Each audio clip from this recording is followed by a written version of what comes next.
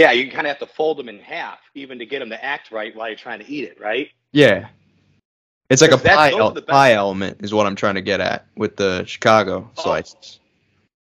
absolutely. Oh my gosh, that's a great point. That's perfectly said. I'm sorry for misunderstanding, but I will say my best slices I've had in New York, you had to fold them in half before you could even try to bite the end of it, and you had to drip the grease off of it. You know what I mean? So you didn't mess Oh your shirt yeah, up. And oh, the best, bro. Once you get that form down, it's all heavenly. for So sure. Yeah, I don't know if yeah. you paid attention or not. They got all these homecoming shows coming out now. They got the New Orleans is next up. Yeah, I'm excited to see that. I did watch New York. I haven't caught all of LA, but I'm looking forward to catching up on that. And then definitely New Orleans is going to be incredible. That's going to be a good one. Yeah, they because those are like guys that like you were doing shows with, like the New Orleans people, right around that time frame, right? Yeah, I think we had, because who's all on the cast? We have Julie. John Bryant, right? He was on the first challenge, I believe. Yeah, Julie was also on my first challenge. Yeah, because I came on, my first challenge was Battle of the Sexes too, so I met two of them there. And then isn't David Burns? No, that's Boston. Oh my that God, I was was way off. Seattle actually. David Burns. Oh, you're actually right. Sorry. I haven't actually seen all the seasons. I'm embarrassed to say that. But Mike, hopefully one of these days I get a chance to go back and watch them all. Dude, it's actually crazy how people hold your season in such a high regard. I had that March Madness thing I tagged you in a couple of weeks ago where everybody was voting on it, and you guys made it to the Final Four before you bowed out to Vegas. Wow. Yeah. Wow. Well, I'm happy to hear that. That means a lot. Mike, I will tell you this. I wasn't on the other seasons, and it's so weird to watch your season because you actually lived it. So you're almost watching like a highlight reel with, some seasoning to it with the edits and the music that's added in there. But I will say the memories we created on San Diego, some of the best memories of my life. That Halloween where Randy and I made our own costumes. The interactions with every single cast member on that season, such incredibly different, diverse backgrounds, and just I don't know how to say it, but just great energy. I mean, we learned so much from each other and had such a good time. So it was just such a blessing to be a part of that group. It's like one of those things where lightning only strikes once in that sense during like that era of shows. Like reality TV has taken on such a different type of genre, I feel like these days. You know what I mean? Like we don't have the same type of conversations that we have. Most of the time you'll probably see people that are already established.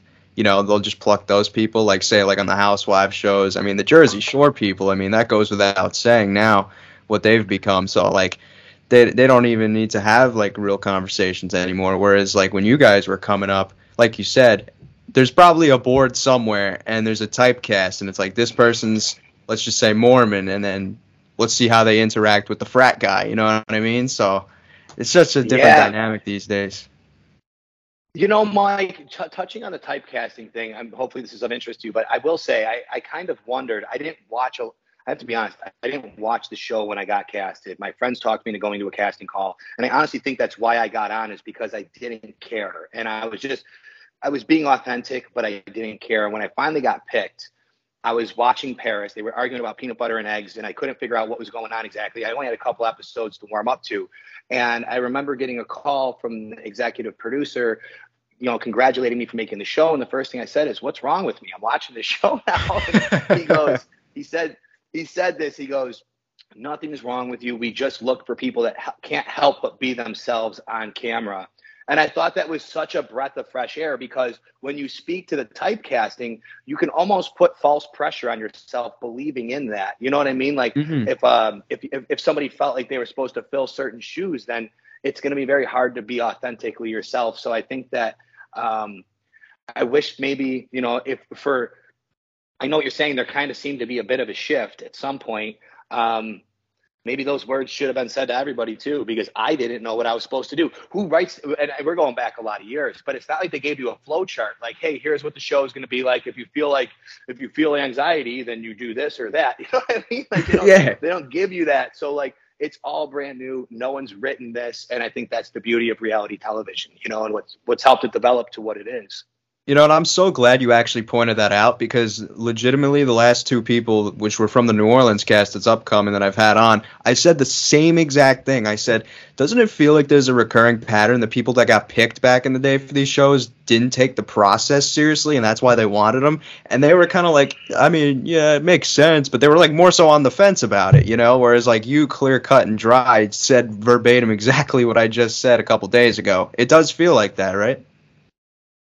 Well, absolutely. And Mike, you might find a little bit of interest in this story too. My cousin talked me into going to a casting call with a bunch of our high school friends. I tried getting out of line 3 times because we waited for 7 hours, and I was pretty frustrated. So Wow. by the time we got in, we were the last. Yeah, we were the last group to interview. They closed the doors on the line behind us, and people were banging on the windows while they were sitting us down because they were so mad they weren't going to get to talk to anybody. And Mike, after 7 hours, I understood. So we sat in a circle. The casting director said, turn to the person next to you and tell me what you think they're all about. And the circle went all the way around. She looks like a cheerleader. He looks like a jock. She looks like a goth. Like they started just throwing out stereotypical names you heard in high school. And it got back to me. And Mike, I'm not going to lie. I was a little hangry. We waited for 7 hours, right? I tried to get online 3 times. I looked at the girl and I looked at the casting director. And I said, this is the dumbest fucking thing I've ever seen in my life. I can't believe you guys all said something about the person next to you. You should be ashamed of yourself. And I stood up to get out of there. And that's when they asked me to come upstairs for more pictures and to fill out some forms. And I think that's when they realized we want this dude. But the truth is, Mike, I was fed up. I was really trying to leave. I don't know. I feel like somebody might have called you something, and that's what set off the chain reaction there. No, actually, it was kind of weird because now you say that, that's such a good question. I can't remember what the person next to me said about me, and I wish I did because they did me, and then I was supposed to do the girl. And Mike, I'm dying to know. I don't forget what the person before me said. I remember being hungry, tired, and wanting to get out of there, so I just freestyled that, and then they had me come upstairs for pictures and to fill out this form. And I filled out half of the form, and then one of the girls that went to the Cubs game with us afterwards filled out the other half of the form in different handwriting. So I don't know how they felt about that, but they had to have at least noticed it. Well, what would you have like characterized yourself as? Say if like you were at that meeting, like what would you have characterized 2004 Brad as if you were typecasting him? Man, I don't know, man. A lover of life, man, and I just didn't know how to find. I didn't find my niche in life yet. I mean, I had things that I got excited about, but I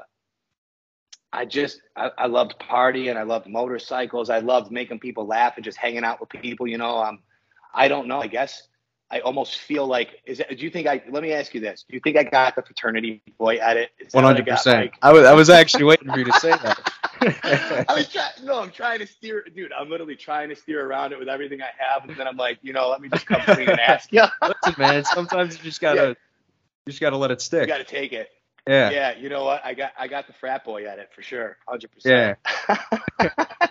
Were you cool with everything you saw, like on your Real World show, the first one? Like, when you watch this thing back, if you watched it back, because a lot of people say they don't watch themselves back. Like, when you saw it play out, were you like, I'm cool with how it happened, or were there some things where you're like, well, damn, that kind of doesn't look right? Mike, I think that's a great question. I will tell you that I learned more about myself from watching Uncomfortable Moments than any other feedback that I've ever been given in my life. So I do understand, especially through an edit when you lived it. But the truth is, there's a lot of learning that can come from that. And bro, I'm telling you, like just an easy one. Like, I don't drink hard alcohol anymore. That's a no-brainer for a guy like me, right? I mean, if you've seen what, well, there's a couple other things. And no, but the truth is, Mike, what if I didn't learn those lessons? Where would I be if I would even be here still today? So I feel like, I count blessings and I learn. I'm a lifelong learner. I don't know if you know this, but I'm a licensed educator. I'm not currently teaching. Oh, cool. But the Lasallian heart and the mindset of a teacher is to always be a lifelong learner. So I guess, of course, there's going to be moments where you look back and it's uncomfortable, but to sell yourself short of the learning experience sells yourself short of the value of walking away, being able to look back and say it was still a positive experience.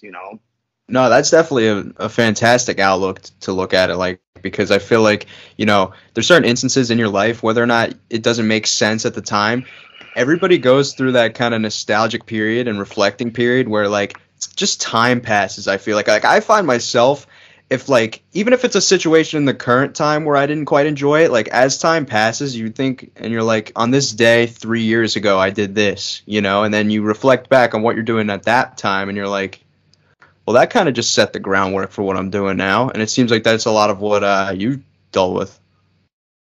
Amen, brother. I love the way you said that. It reminds me of a snippet from a book that I'm reading, and it just spoke to how it's a spiritual journey, book about chakras. And it just spoke about how in the moment when something feels intense and it's kind of controlling your energy, like if an action or if something happens that makes you feel toxic, it's important to remember exactly what you just specifically said. A year from now, when we look back, this will not feel like the end of the world. So let's take the end of the world feeling off of this now with a deep breath, because the reality is the perspective that you just shared can do that. You know what I mean? Mm-hmm. Yeah, I did see your stories. You do kind of seem like you're into book reading these days. Is that something you adopted recently with like trying to be more Zen particularly? Yeah, I'm on a spiritual quest of truly trying to find internal healing that I really can't explain in words in a podcast necessarily, unless we made one just strictly about this. But um, a lot of us have been through a lot, and I was a teacher for years, and I taught special ed with some behavior students where I brought yoga into the classroom. And that became a life-changing experience, not just because I was able to share something very helpful with my student body, but when I was able to see those children start doing better in school and start to behave better, and I saw the change in them, it really reminded me how much adults need the same thing. So I've been sharing these books that I'm reading, the ones that I really like, with friends, and I'm trying to spread this energy to other people, that I network with or that I'm friends with, because without that teaching experience, without, really starting to dive into yoga to help children, I don't know if I would have found the healing that I've found in some of the difficult things I've been through in life. And I would like to share that with as many people as possible.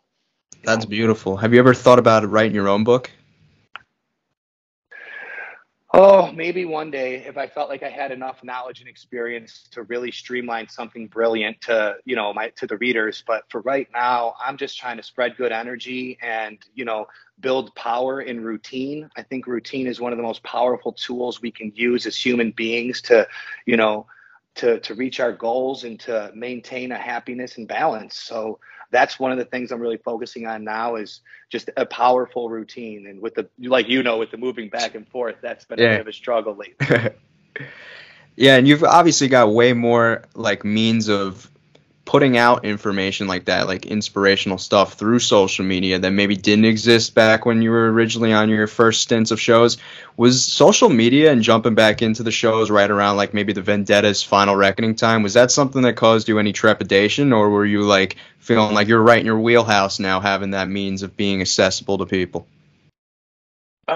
Well, it kind of reminded me of just like a new version of MySpace. Remember MySpace? Oh, that's the thing back when 04. Yeah. Like Yeah, we had the profile songs and everything, and I was killing it on MySpace back in the day. And then I switched over to Facebook and Instagram before coming back to television, but obviously it was a lot different once I had gone on Vendettas. The web traffic picked up substantially, but I really love the Instagram tools. I like the ability to not just keep up with friends and family, but also take the opportunity to inspire when the opportunity is there. And I know I haven't been posting a whole lot lately. I've been going through some of my own battles, and as I'm building myself into a stronger person, I'm learning a lot, and I'm hoping to share some of the tools that I have been using very shortly. So hopefully that's something that the audience likes as well, Yeah.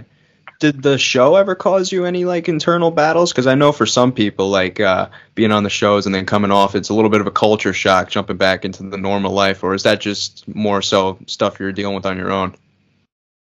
The culture shock thing, I understand with the shows. Honestly, I'm not trying to make short of that, but most of I would say 99.9% of my struggles come from a selfish adult keeping children away from a loving father. And there's no other way to word that.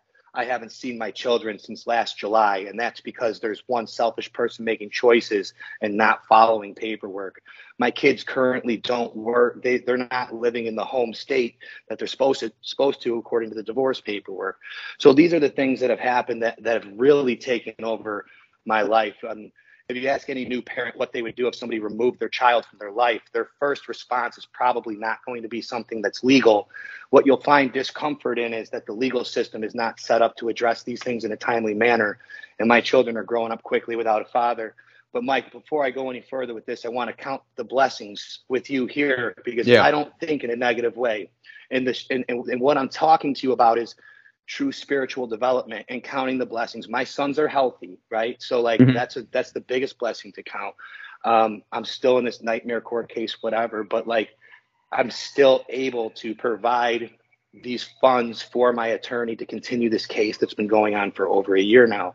So that is almost 100% of my discomfort and what I've been battling, because outside of that, my life is so blessed. I have so much appreciation to be coming back on All Stars and to be able to relive my youth in such an incredible way. And the fans have been so supportive, and I've been so excited to train for these. But the hard part is, not seeing your kids or really getting to speak to them for months on end and like still trying to live your life. It sucks the soul right out of you. So I can only hope for closure with that soon. And more importantly than anything, I just more progression in my spiritual journey. So God forbid I ever need to help my sons through something like this one day, I could at least live by example and, not fall apart as a person or not get angry, because being angry doesn't help anything. But I would be lying to tell you that I wasn't hurt to my core and that I wasn't fighting for my soul every day in my spiritual journey, because when someone takes your kids out of your life, that's what you're living with. And again, I still count blessings. My sons are healthy and we're still in this process. So I can only hope for the best outcome possible, Yeah, I'm pulling for you, man. I mean, things like that are out of your control. It almost like they could engulf your everyday routine, whether or not, like, I've had situations like where I'm trying to like go to the gym or something and I'm literally there. There's nothing stopping me from being there, but like situations out of my control were just pretty much engulfing me to the point where like I couldn't even perform like a simple function. So I totally get where you're coming from, especially in your case. So.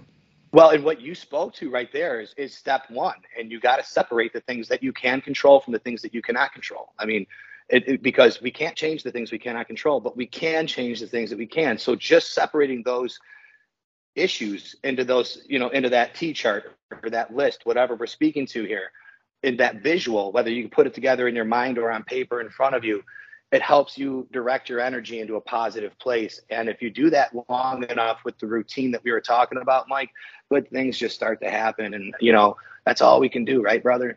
Yeah. So you had kind of like that post in 2019 where people chalked it up to like a retirement thing for you, right? As far as like coming off the flagship a little after Final Reckoning. Now we're seeing you resurface on All Stars. Was the flagship default retirement thing, was that kind of like a spur of the moment type of thing? Like, did you want to step away, or was it kind of just circumstantial and when you posted that? Honestly, Mike, I can't tell. I might have been a little emotionally risen from a couple of life situations at that time, but I think even when I think I want to retire or move on, I know it's not the truth. This game gets in your blood. I would still go back and do a flagship show if I had all the other life things that like if I had this court case and everything else taken care of, and if I could afford to do it in the schedule and I got the invite, I couldn't say no. I can't say no. I love this game. This game is in my blood. Big time. And I might not have a whole lot of wins, but I helped push these guys to get the wins because I've got a lot of second place finishes. You know what I mean? So I gotta keep the fire under these boys' asses. Otherwise, it's like I feel like that's my job, and hopefully I get that W one day. But I'm sure enjoying the fight to get to it. Bro, I look at your career and I'm like, I'm so fortunate, well, you're fortunate, but I'm so like glad that, you got at least your win on Cutthroat, because I was like, you can't write the history of this show without this guy having the label of a champ. Like, you look down your resume of like all your seasons and how so many of them were like an inch close. It's like you can't write. Close. And also, this is my theory too. I don't know, like, don't tell me I'm blowing smoke or nothing, but I feel like you helped push the direction in which the flagship is now, where it's kind of like competition based. Because back in the day, we hadn't seen, like, they were doing like the backyard games and stuff, but then like you came in and you had your battles with Abe a few times, you had your battles with Landon, guys like that. I feel like that kind of set in motion and was a catalyst for what the show is now. Wow, thank you for saying that, Mike. That means a lot. I actually do see what you're saying. I know that you probably already know this, but there's a handful of other guys in that list that you just named. But yeah, we gave him too many elimination rounds that hit such good, TV to take the show in any other direction. I guess I never thought of that until you dropped that knowledge on me now. But realistically, how could you not? Some of those eliminations, even like the Derek Joss elimination, I mean, dude, no one's forgetting those. No. What is yours that you don't forget? As far as like your individual battles. Mike, I still remember when I dropped to my knees in the last, and I actually went like, when I beat Landon, I like make a sound like that. But when I dropped to my knees, it truly felt like authentic, like warrior in battle stuff. Like, I didn't mean to make that sound. That was the last of my energy leaving my body. Wow. And I collapsed in that moment. And it was such a euphoric moment because Landon was a Division I wrestler from Madison, Wisconsin. I've never wrestled a day in my life, bro. So when he was pile driving me and stuff, and TJ was trying to say you can't do that because it was outside of the rules, I didn't know how that was going to go. But the one thing I told Evan Starkman and DM Brown the night before that elimination was that I was going to swing his ring like that to beat him. And when I was able to use that and make it seconds close, I still hear it as I'm telling you the story. I hear the clink, clink. Like, it was 1/10 of a second, maybe 2/10 of a second. And it barely worked. And it was so cool because it did work. But if you look, when I throw the ring, it hits that post and bounce back to him. It was never supposed to do that, Mike. It was supposed to go all the way around the circle. So it never got in on it. It was too close for comfort. But I got to use it. And that was the best elimination for me, hands down. I'm such a person who's very big on storytelling. And the drama of that was just... oh my God. Like, you can't write a better script. You got the guy at that point, Landon, who's pretty much, he's won every show he's been on, and he looked like the favorite on that season. That was, ironically enough, the season that he didn't win was that one, and that was probably his best season up until that point when you beat him. So, yes, yeah. Right. Oh, he was fired up, and I can't blame the man. He, like you said, he did so good that entire season. Oh my God! He messed up his shoulder from that too. He said it's actually funny. I had him on about a year and a half ago. He said every time when I turn my shoulder at night when I'm on bed, I think of Brad. I'm like, because of his shoulder. Oh, I hate to hear that, Mike. I hate to hear that. I did hear something about that, and I gotta say, I got so much love and respect for that man. I hope our paths cross somehow soon. But that's awesome. I'll have to look up your podcast with him 100% because I miss him, dude. He's a great dude. Did you get nicked up on that elimination too? I could have sworn I thought you ran that Duel 2 final a little banged up. Oh, 100%, bro. I mean, first of all, when you see him pick me up over his head and he slams me into the gravel, I was seeing legit stars, like white flashes, instead of like the stuff that's in front of me that I should be seeing. So I was a little concussed from that 100%. and then, I'm sure there was a couple other ones, a couple knee bangers, maybe some shoulder action. I was definitely banged up for the final, which we ran the very next day. Photo finish too, might I add. Yeah, that was a hard one for me to process, but I will say I was banged up. I went against MJ the day before Landon. So I did MJ, Landon the next day, right into the final all in 3 days. So it was a tough 3 days. Yeah, Last minute overtime for this guy. you were the workhorse, man. Oh yeah, for sure, for sure. So yeah, we obviously talked about the social media thing a moment ago. I kind of think like, you know, if social media existed back when like you were on some of your shows, like how much even more exposure that some moments might have had. Like for instance, you know, I hate to bring it up, but you know, on your San Diego season, we had the infamous arrest episode that everybody talks about to this day. Could you imagine have that like taking place now, like the type of Oh blow up that yeah. would have got? Now that you say it like that, Mike, I understood what you were saying earlier, but now that you're using that specific example, yeah, that would be an absolute. There would have been more memes and stuff. I think, isn't that what we'd be looking at? Memes and you know, I don't even know it. You're right. It would be different, but I can't really think beyond, you know, the memes. How much different it would be. Did it feel big at the time when it happened, like in terms of like coming off the show? I don't know, man. I think I was in this weird mode where I was just trying to embrace the opportunity. I was told to just be myself at age 23.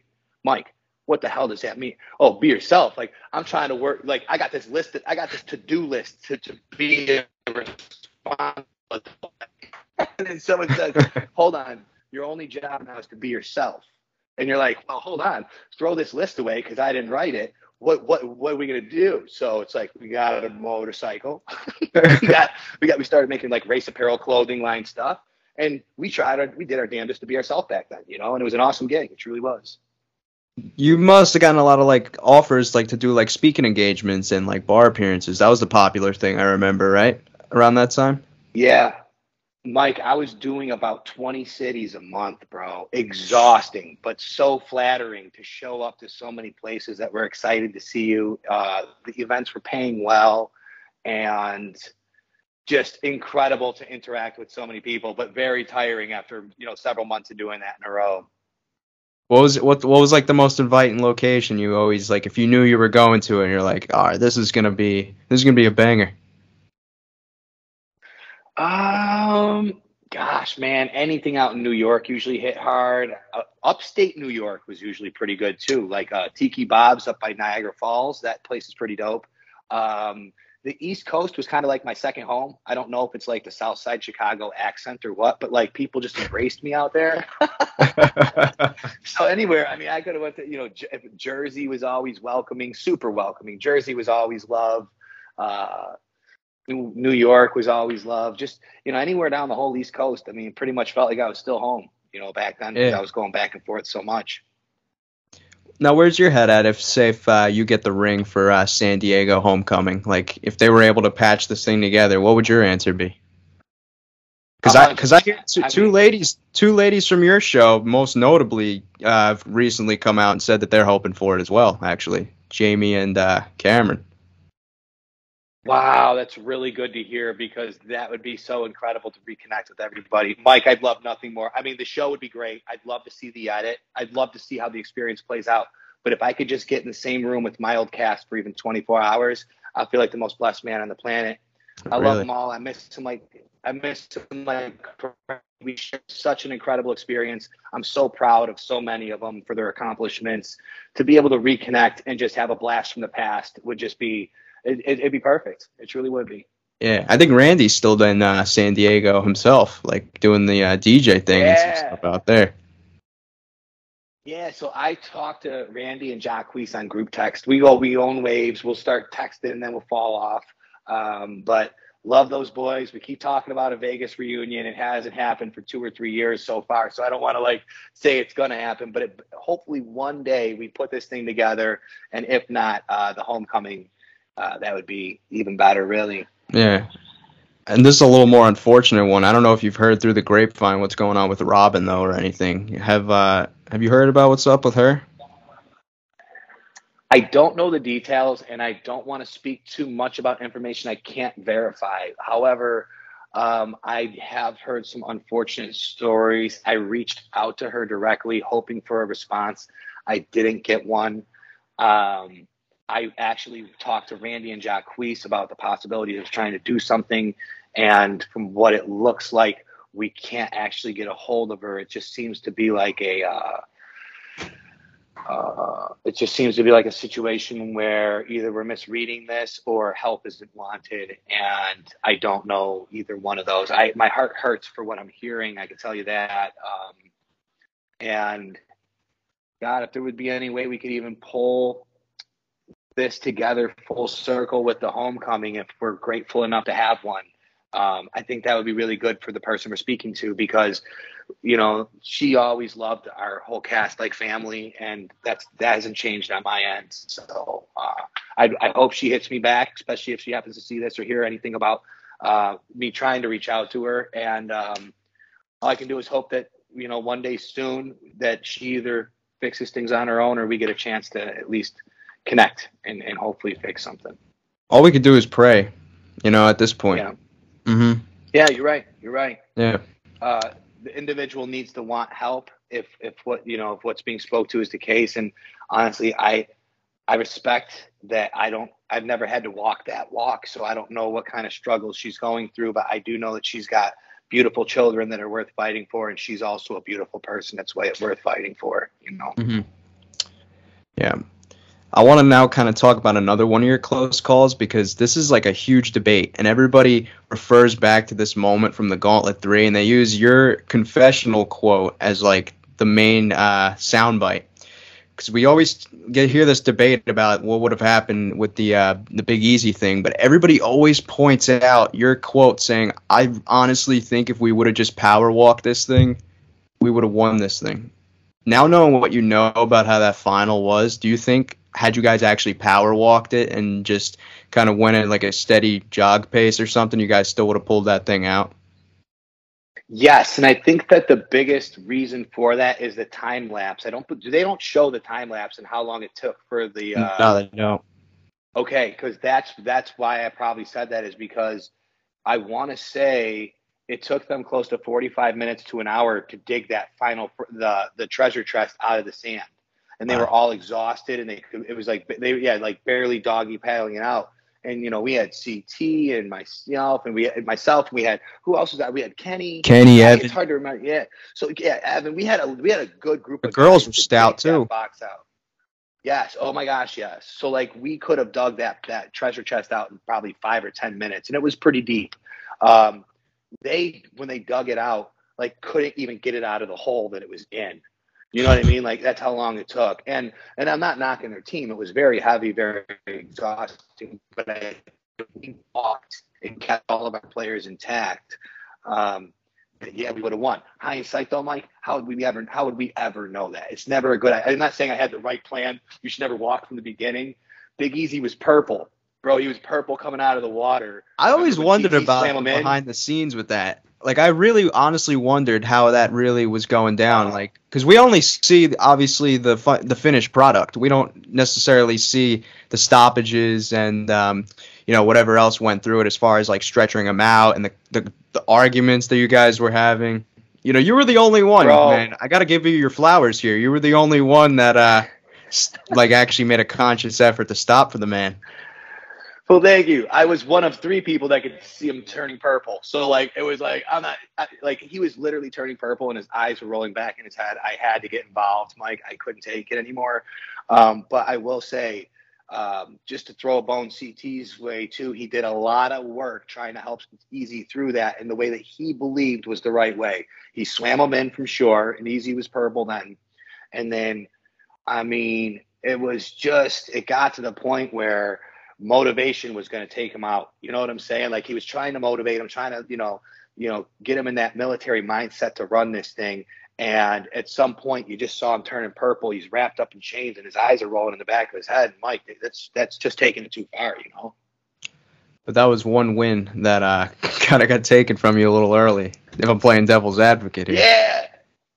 Yeah, for sure. But you got to realize this. Had I pushed Easy with that group, he would have gone down sooner. Yeah. You know what I mean? Mm-hmm. But I even though I think we could have won it if we walked, there was no way to know that. You know what I'm saying? There was no way to know that.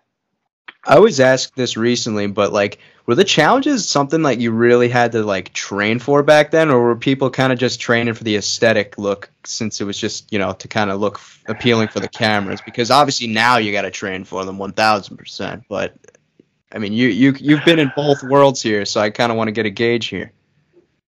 I like that question. I think they were always worth training for. They're definitely for the aesthetic too. But there was always running in the heat or having to do something where you were physically exerting yourself, even if you had to eat something gross or do something stupid with it. There was usually that element.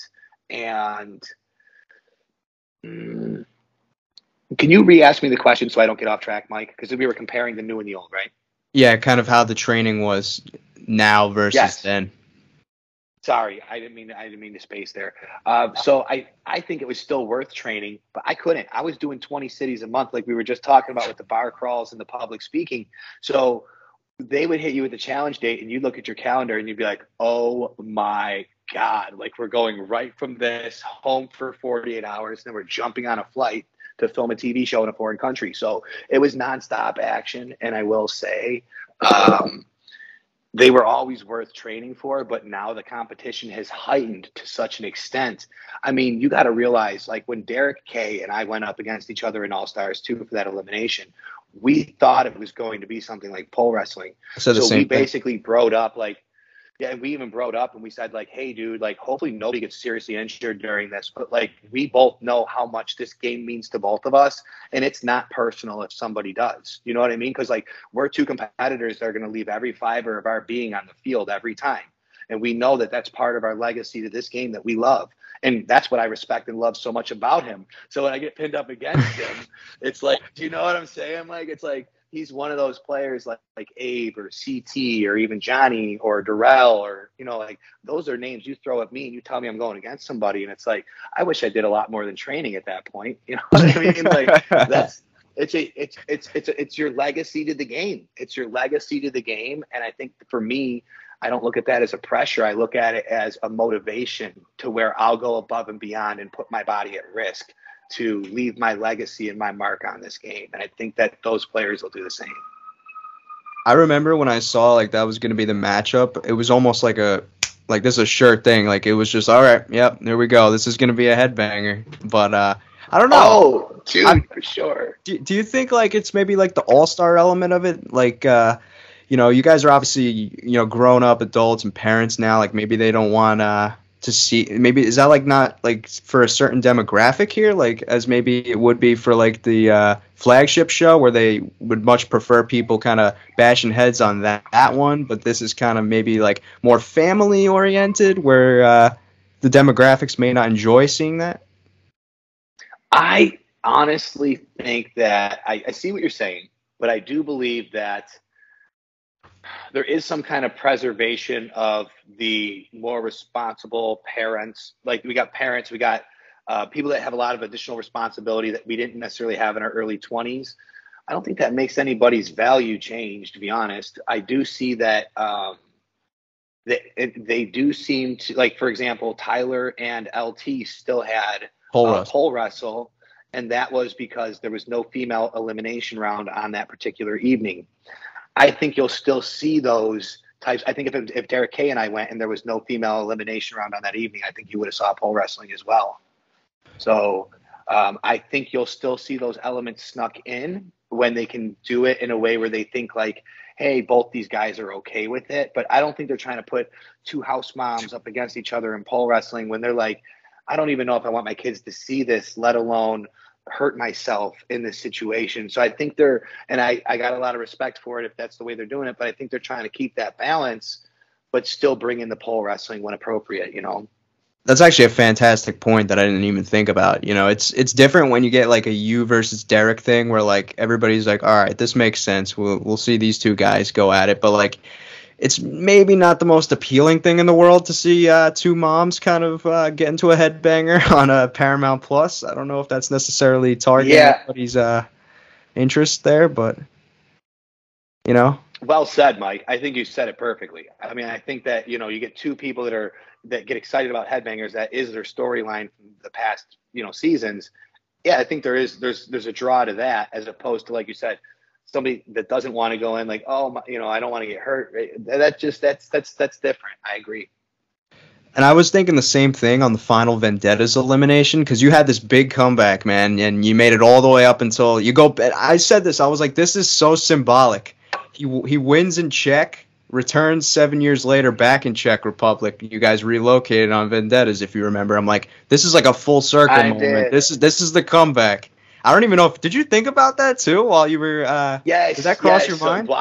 Yes. So while you're saying this, we actually went on the same tour on the same boat, like through the city, and it was so symbolic to me. I mean, like I was having flashbacks, and I felt really good. I will say I still have not watched that elimination round. I don't know what it looks like, Mike, because there was a malfunction on my wall. I was about to point that out. I don't know if they showed part of that. They did. I don't know if they showed that or not. Your handle broke inside the ball thing that you were holding. Well, that happened. Plus, my wall fell over instead of going through. So the supports on the wall were, and I looked over at production to see if there was going to be a reset, and I could tell them that there was not. So I kept going, and man, I mean, hats off to Lee. He smoked that thing. He got right through it, and he even and another thing, hats off to Lee. He gave me pick on what side I wanted, and I picked that side. So. Absolute fair win, but I just I couldn't watch it personally because I wanted what you said so badly. I wanted that full circle. I'm back in Prague. I mean, I felt the vibes, and there's so much history in the ground there. Like I did feel like I was coming out of this very stressful situation at home, and I was given this beautiful opportunity to reconnect with my past, and I felt exactly what you're speaking to, and it just didn't play out like that. So. Just like the truck on All Stars 2, you can only do your best, man. And then it's like all it takes is one moment, and it changes so much. You know what I mean? And that was another situation too, though, with that elimination setup. I was like, and keep in mind there was no girl elimination for that one. I was like, how the hell are you not going to put? Leroy's another guy who's regarded in like some cases as like a heavy hitter as well. Like I'm like, why the hell are we not having these two guys go at it? That was something that kind of confused me. I honestly wouldn't. I mean, it's not like I have any urge to do anything hands-on with Lee at all. But yeah, I think it would have been better for the show. You know what I'm saying? I love Lee. I mean, it is what it is. But yeah, I think that would have been a better pick given the situation. Now you say that. That final was tailor-made for you, man, too. Yeah, that would have worked pretty good. When I watched that, I was kind of like, damn, I really wanted a shot at this, What about, how often do you get like the car scene with the Miz brought up from, I think it was the Inferno too? Not that often. I mean, every once in a while I'll even get cameo requests for it and stuff. And honestly, Mike, I just do them with a smile and have fun with it. Really? Like, it's not something that bothers you? Like if you get trolled or nothing? No, hey, No, man. I got real problems, Mike. Come on. If that was one of the things that got me tilty, I would need to read a lot more of these books that I'm reading. But here's the thing. I can only say that it's one of those things where you look back and I was drinking. I was sleeping in the back of the van. I got woke up and that all came about.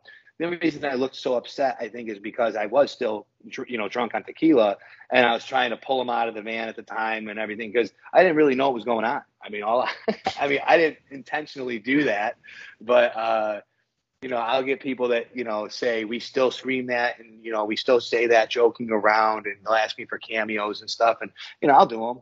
I'll do them for fun. I just sent this one girl once. She actually, unfortunately, had some really sad, I think actually she lost her dad, and one of her friends was like, hey, is there any way you could, when she goes, can you do it now? It's a necklace. It's our thing. And I'm like, you just lost your dad. I cut up a pair of underwear just for her, Mike. No shit. Yeah, I cut up a pair of underwear and gave her, now it's a necklace. That's amazing. So it can't bother me too bad. You know what I'm saying? Well, yeah, dude. I mean, it's like, if people are going to get a laugh out of it, and if somebody even going through something like that's going to get a kick out of some guy sending them something like that, I'm all about it, man. That's awesome. I actually appreciate you doing something like that, going up and beyond for someone. You know what I mean? You don't know what somebody's going through, and like those however long minutes or so could make someone's day. You know what I mean?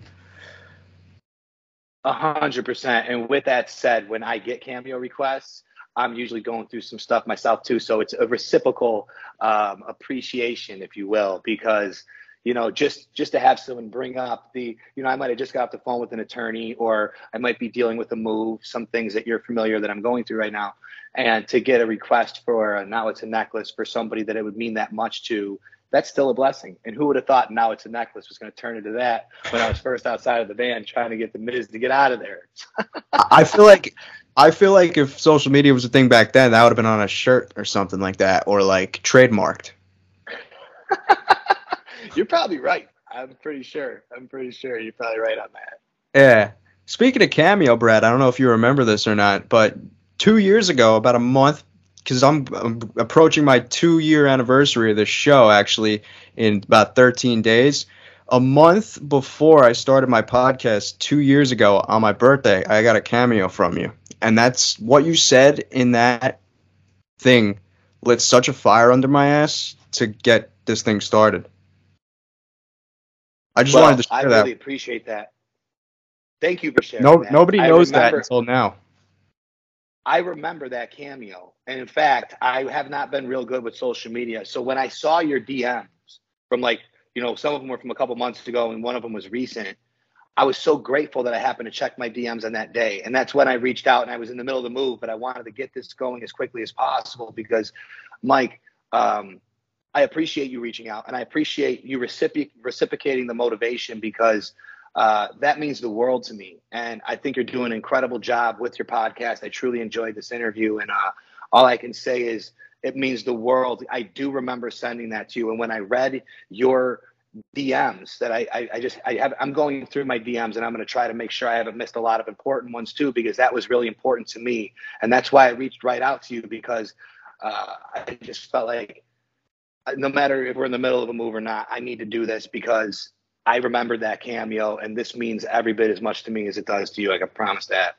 Bro, it's kind of full circle how this all thing came to be. Everybody always asks me, dude, they go, what made you want to start this? And I give them like the cookie cutter response where I'm like, but then like, this was kind of like the, I guess, first time that I've kind of given people like the real backstory, I guess you could say, on why or how I wanted to get started with it. What you said, man, it was just like really, really inspiring. I really appreciated what you said.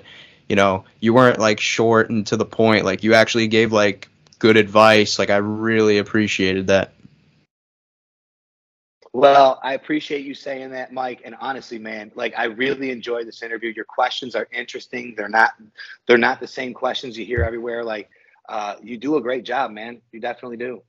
Well, I got one more question for you since we're at the end here. We don't like to live in the gray areas, but if you were to go back and you were given like a genie right now to take back one TV moment of yours, what would you take back? Wow, that is the best question I think I've ever been asked in a podcast to this day. Because I like to think I wouldn't take any of them, but now I have to use this. So which one are we going to take out? I think oh my God. Is it